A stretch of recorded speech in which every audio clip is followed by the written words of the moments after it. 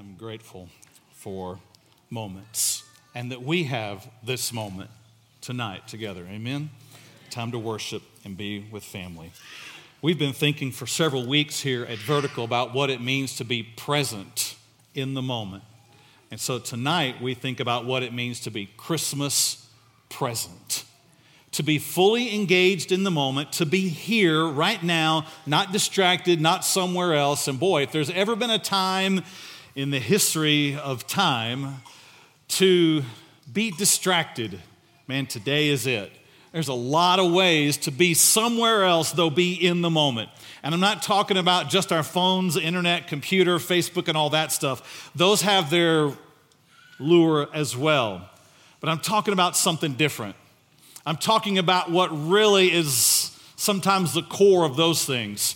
I'm talking about moments where in our head we're somewhere else, in our heart we're somewhere else, where we're living in past guilt, we're living in worry about the future, we're living in fear of what could happen next, and when we get into those places, we miss out on the moment. We're somewhere else in our heart.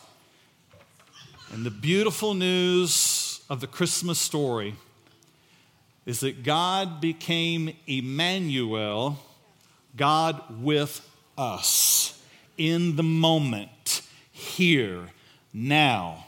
So it is important for you and I to make sure we are in the moment, that we take full advantage of meeting Jesus in the moment. I want to speak to you tonight about a story from Scripture, Luke chapter 2, if you want to turn there in Scripture. And I want to talk to you about tonight the importance of never underestimating a moment when Jesus is in it. Never underestimate a moment when Jesus is in that moment, because he will do exceedingly and abundantly more than you could ask or think in that moment when he is believed and trusted. Luke chapter 2 is the story of the birth of Jesus. We're familiar with that story.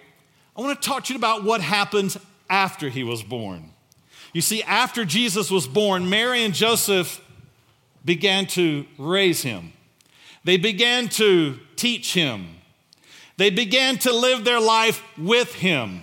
Jesus had been birthed through her, and now they would live with him present in their moment. So Luke chapter 2 tells the story about a month or so after he was born. Mary and Joseph do what they were supposed to do. As Jews in the day, they were supposed to take their newborn son to the temple where an offering would be given and he would be presented to the Lord as a way of saying, God, this is our firstborn that you gave us. We present him to you. They were doing what they were supposed to do. They were doing what the traditions had told them to do. They were doing what they had seen done, and they were following in those same footsteps. The only difference was in this moment, they were bringing Jesus into the moment. They were going to walk into the temple. They were going to walk into this holy place, and they were going to have Jesus with them in the moment. So tonight I start in verse 23. And it says, and behold, there was a man in Jerusalem whose name was Simeon. And this man was just and devout, waiting for the consolation of Israel, and the Holy Spirit was upon him. Now, it's interesting. Here's Mary and Joseph and Jesus going to the temple, yet we're reading a story about another man who seems disconnected from the story in the moment, who seems to have no connection with Mary and Joseph and Jesus. And he doesn't have a connection yet. Yet here we read about him. Do you know that God will sometimes bring, let me rewind that, say that again. God will bring people into your path that you hadn't planned on. Not just sometimes, but if anybody comes into your path, it's someone he planned for you to have in your path. And this man, Simeon, is about to have an intersection with Mary and Joseph and Jesus, and there's about to be a moment. You ever had a moment you weren't planning on? A moment where all of a sudden you were filled with laughter. Maybe you were filled with tears. Maybe you were filled with grief. Maybe you were filled with wonder. This is about to happen. There's a man named Simeon. He's living in Jerusalem. He's a man who has faith. He's a man who walks in the comfort of God, in the peace of God. And he's a man who listens to the Holy Spirit speaking to him. Verse 26 says, and it had been revealed to him by the Holy Spirit that he would not see death before he had seen the Lord's Christ. Now, not everyone in this day believed that there would be a Savior like Jesus born, but this man did. And he knew from what he had read in Scripture, he knew from his faith that he would one day be born. And he would one day come into the temple with his parents who would bring him. And he wanted to see him. He wanted to see this baby. He wanted to see the Savior. This is what his life had been about. This is what he longed for. This is what he hoped for. This is what he prayed for. Have you ever had something you longed for and it hasn't happened yet? Have you ever had a moment where you've prayed and waited and you thought it was about to come to pass, but you weren't sure it was? That's where this man is. He has a hope. He has a dream. He's got a longing. It's something he's prayed for. He's waited. And on this day, when he got up, he felt this impression. I should go to the temple today. I don't know exactly why. I don't know who's going to be there. But I just sense from God, I need to get to the temple. And so he goes to the temple and he has this promise in his heart. He's got this faith stirring in him. I'm going to see the Lord's anointed one. I'm going to see the Christ. I'm going to see the Savior. I'm going to see the one who's come to set us free. Verse 27. So he came by the Spirit into the temple. He's directed by God. He's working off of an impulse from God. He's working on a motivation that God's given him because that's what God does for those who trust him. He'll give you some leading. He'll give you some guiding. He'll give you some direction. And it says, and when the parents brought in the child Jesus to do for him according to the custom of the law, they meet Simeon. Intersection, Mary, Joseph, Jesus, Simeon. Simeon with all of his hopes and dreams and longings and prayers. Mary and Joseph and Jesus with a future in front of them. Uncertainty about what this all means. Promises from an angel holding the Christ child. Maybe a little nervous about the future. Maybe a little nervous about what all that's going to unfold in their lives. And their two paths intersect in this moment. I have to wonder what that moment was like. We don't have a lot of definition from Scripture here about the moment. What we do know is that when their paths cross, Simeon is overwhelmed. Simeon reaches out. Simeon takes this baby into his arms, and it says, and he blessed God. Simeon knew this is the moment. This is what I've been waiting for. This is the one I've prayed for. Here he is. He is a baby and he's beautiful. He has a moment right there. He's stirred deeply. Everything that he's longed for, prayed for, is here in this baby, and he has a moment. I love the fact that it says that he blessed God in this moment. His heart is moved and stirred, and it so moves him, it so stirs him that he has to say something. He has to overflow something. He can't keep it in any longer. He gets moved and has to say it. And he says this in verse 29, Lord, now you are letting your servant depart in peace according to your word. For my eyes have seen your salvation, which you have prepared before the face of all peoples, a light to bring revelation to the Gentiles and the glory of your people, Israel. Simeon says, this is him. This is the one. This is the one God had told us about for generations. This is the one in whom all the promises were fulfilled. This is the one that all of the law prepared us for. This is the one that all of the sacrifices pictured. This is the one who's come to bring light to the world. This is the one who's come to set us free. This is the one who will redeem us from our sins. And I love the fact that Simeon, in this moment, is fully in the moment. Can you imagine if he had been standing there and Mary and Joseph come in and Simeon does this? And they pass right on by. Can you imagine if Simeon was standing there and he's consumed with his own guilt of his past, his own grief of his sins, and he's so consumed with it that he doesn't even see Mary and Joseph walk by? Can you imagine if Simeon had been there consumed with his own bitterness and anger that he had taken this long, that he hadn't seen anything yet, and his prayers hadn't been answered yet, and he's frustrated, and he's there, and he's wondering what's going on? Can you imagine if he had been so consumed with himself in that moment that he missed Jesus when he came by? Are you getting nervous about my shoe being untied? I am. So I'm going to take a moment and tie it, if that's all right, since we have this moment. Thank you. Simeon takes it all in and says, this is my moment. This is the moment. This is what we have waited for. This is who we have prayed for. This is the glory of Israel. This is who will set us free.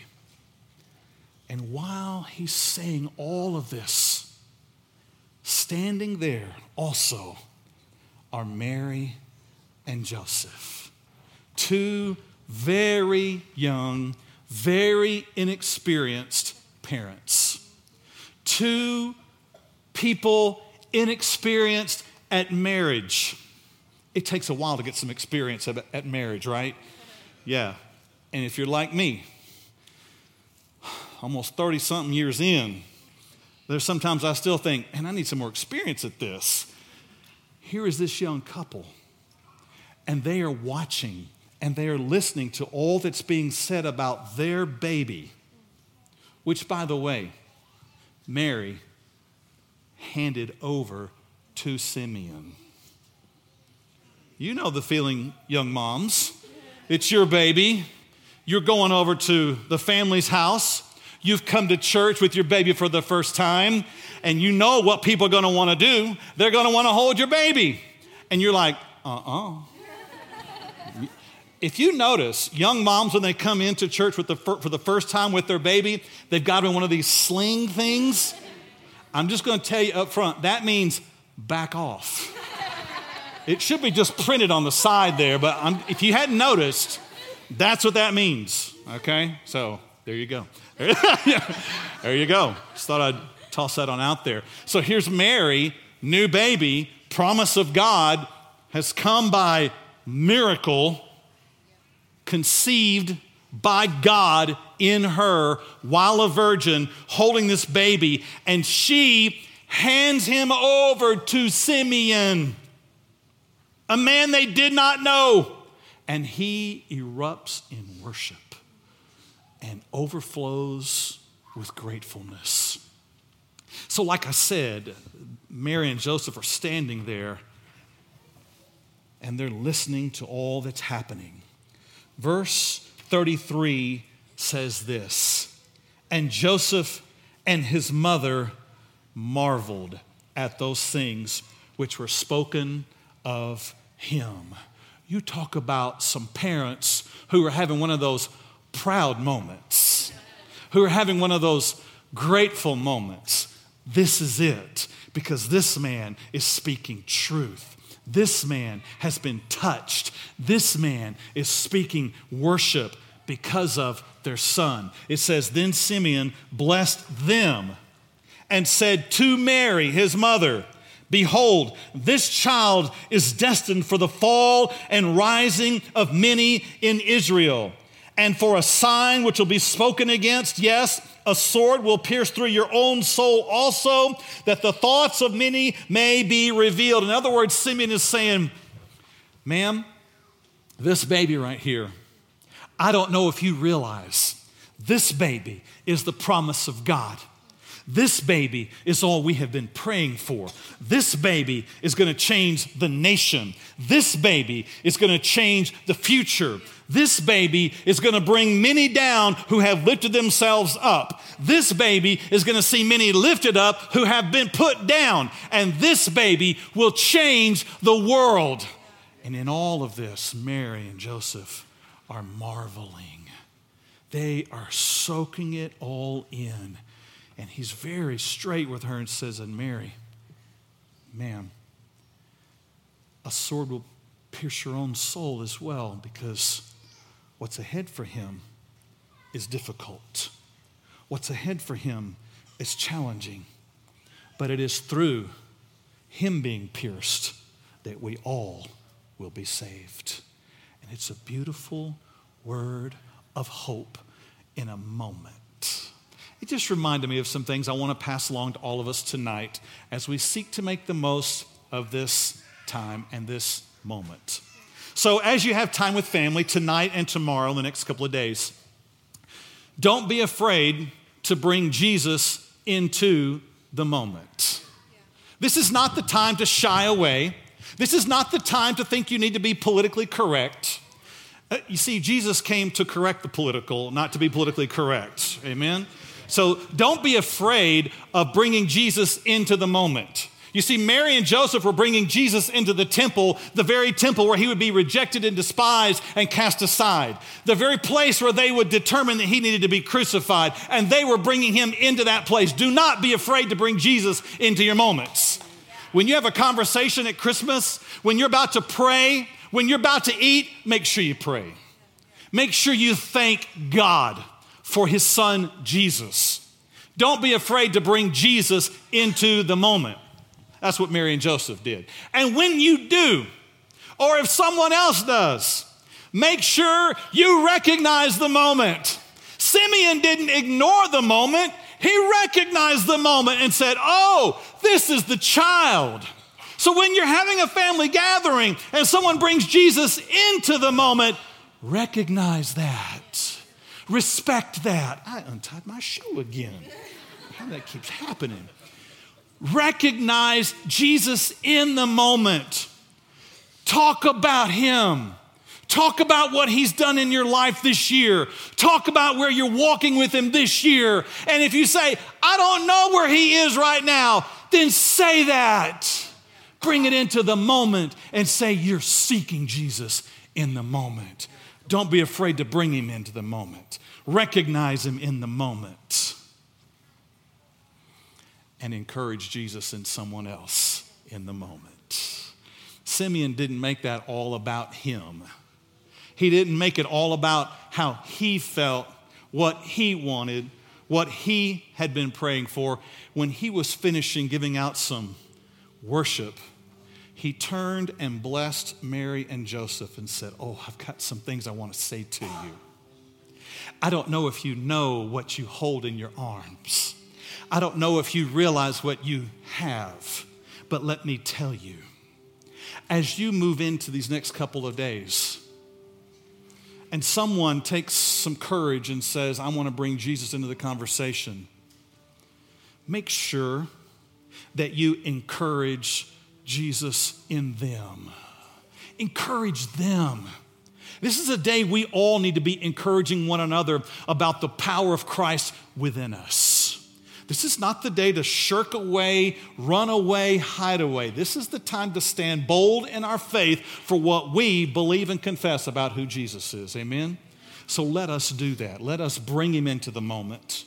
Let us recognize him into the moment. And let us encourage one another in the moment. Tell somebody where you see Jesus in them.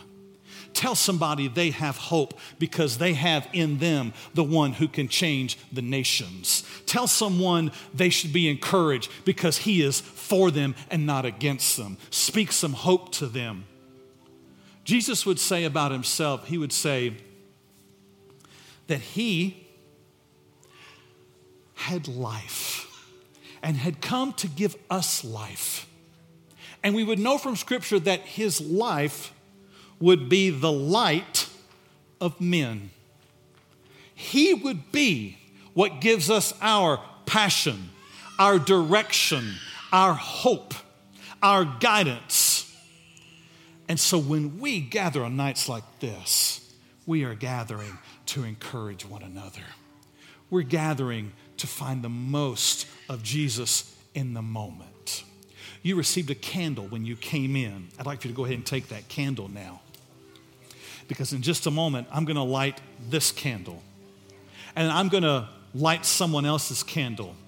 And I want you to share your light with the person next to you.